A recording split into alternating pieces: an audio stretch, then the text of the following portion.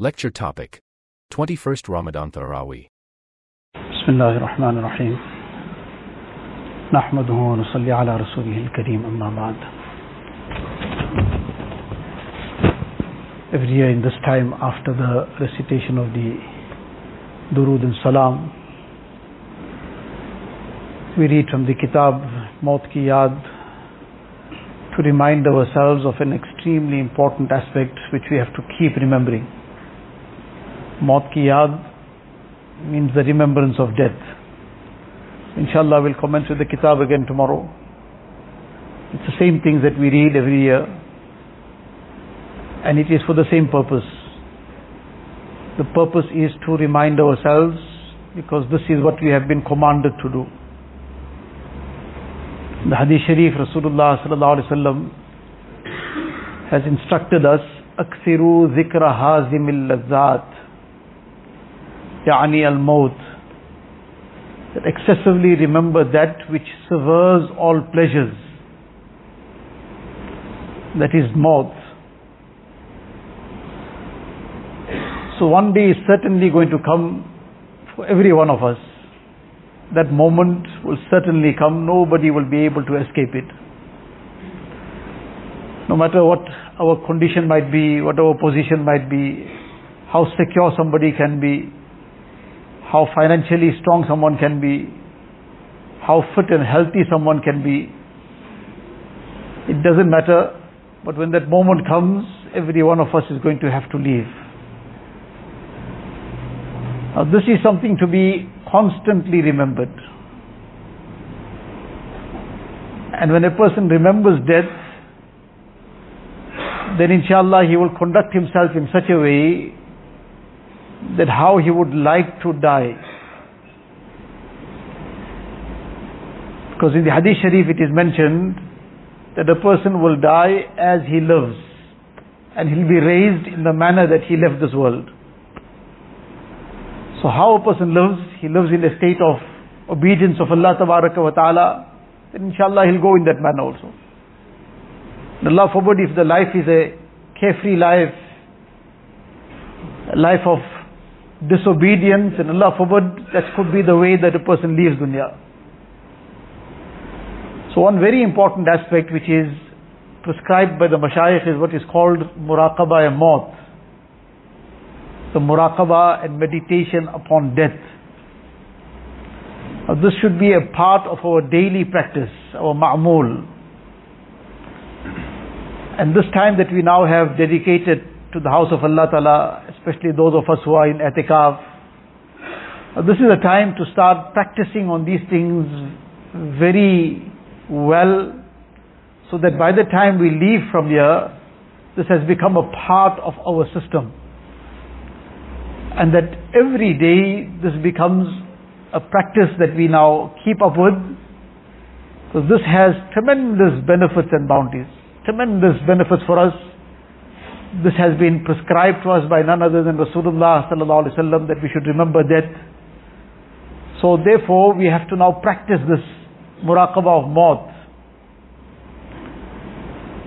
What is this practice of muraqabah of maut? There are various ways the mashayikh have prescribed this, have explained it, have encouraged how it should be done. Imam Ghazali rahmatullah alayhi, he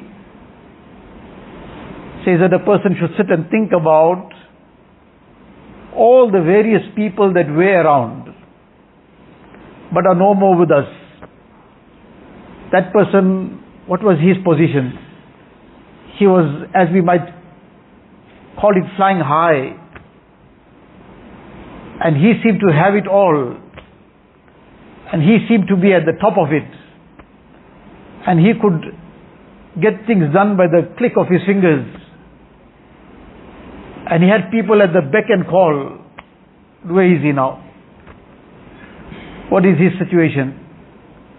Think about that person. Seemed to have been always so merry and happy and joyous, and always his laughter and merry making around him. But what happened? Maut came and everything got silenced. Think about the person who seemed to have been in difficulty all the time, really down and out. But he's also over with it. He's also gone from dunya. What is in the akhirat, Allah knows. But that happiness didn't remain of dunya, and that pain of dunya also didn't remain. Imam Ghazali rahmatullah alayhi, his prescription is that a person should sit and think one person at a time. People who were close to us, people we knew well, people we were familiar with, people who we perhaps had a lot of interaction with, but where they are. And one day, similarly, somebody will be thinking about us. That person used to do this, he used to do that, all the various things, but where is he now? So this is one way of muraqabah of maut, to surround and meditate, to think. The very simple way of thinking about death is death itself. We may have witnessed somebody in their last moments, and if not, everybody has some idea what goes on at that time. So now that scene that we may have witnessed to, we know what goes on in the last moments of life. A person should now meditate upon his own maut and his own death in that manner. My time has come. Now this is what we have to practice in this time that we are here. Set a time for it. Fix a time. We have, mashallah, much time that is not engaged in any ijtimai amal, in any collective program, etc. It's time for us to be engaged in our own amal. So we should fix some time in the day. If it's not fixed, it will get left. If it is not in a specific time slot, then it will get left for later, and that later, and then finally it will never be done. So there should be a specific time. Very easily it gets done before or after some salah. Generally after the salah here now, there might be some program or the other, generally. Some salah, there might not be a program immediately. But before salah, the person has completed his sunnahs. There's still some time now. There's 5 minutes, 7 minutes, 10 minutes. So now this could be the time that could be allocated for it.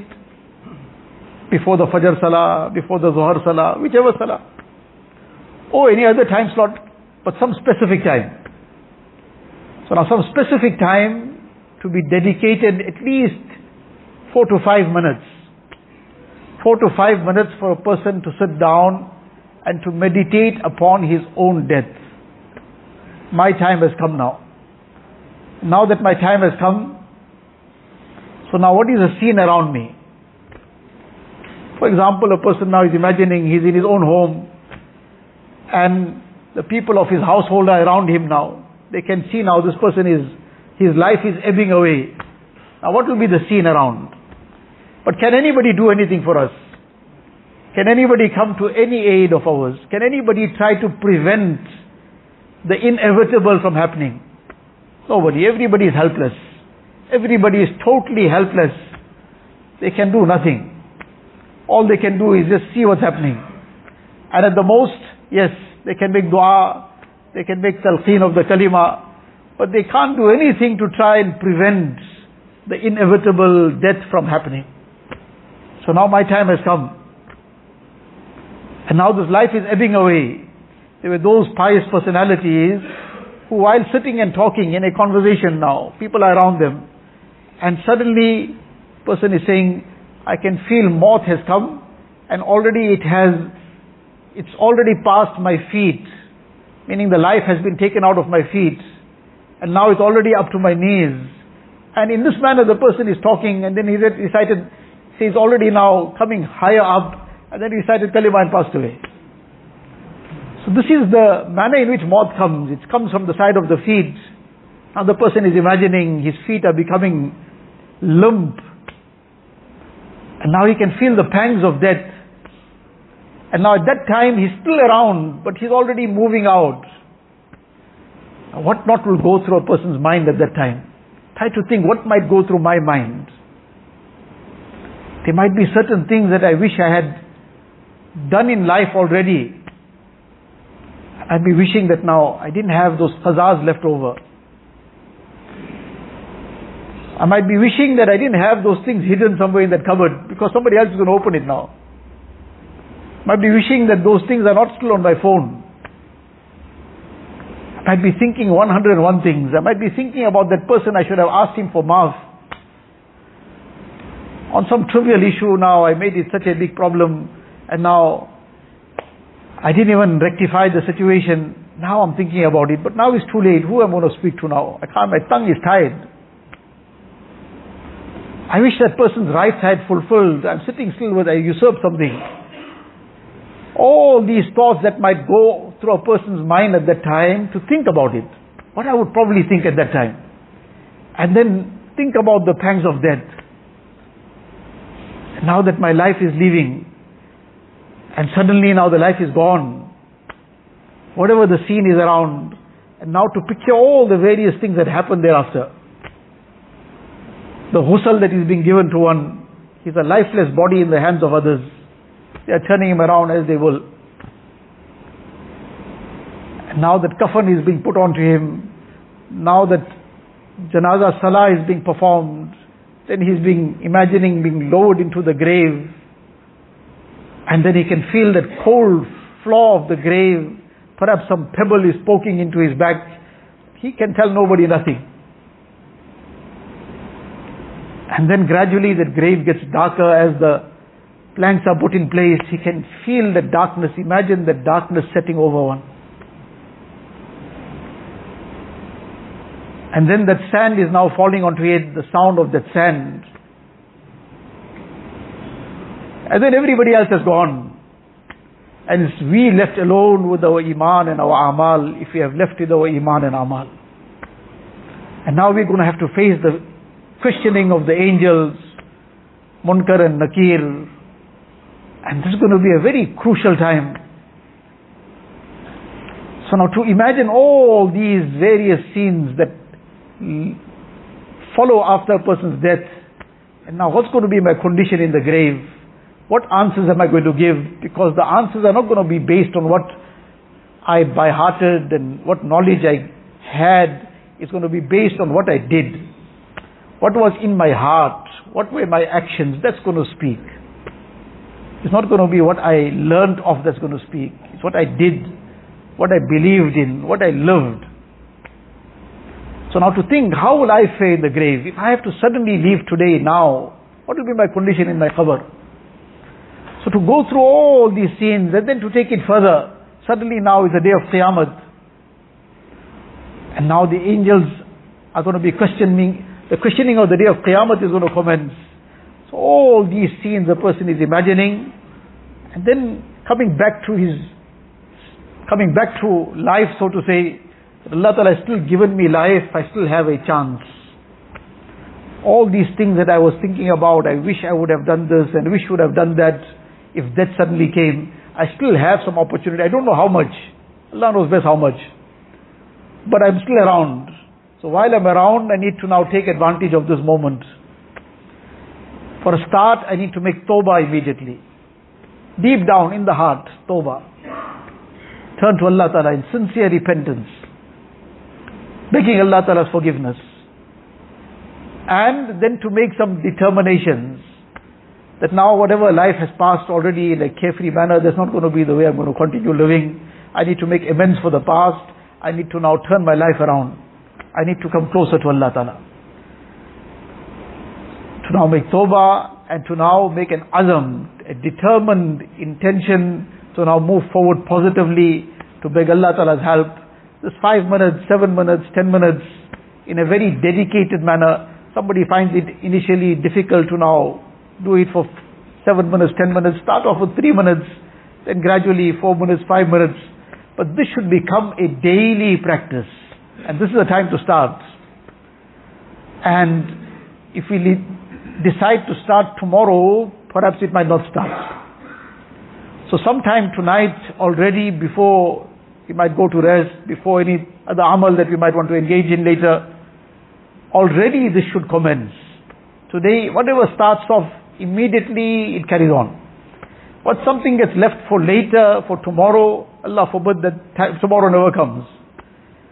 When a person leaves something for later, it becomes for too late. So now to start it off, this is a time now, this time we have not just come for the sake of now listening to some bayans, etc. Inshallah we'll discuss more about this after the little break that we might have. But this is a time now to start bringing some a'mal into our lives that will keep us progressing closer towards Allah Ta'ala all the time.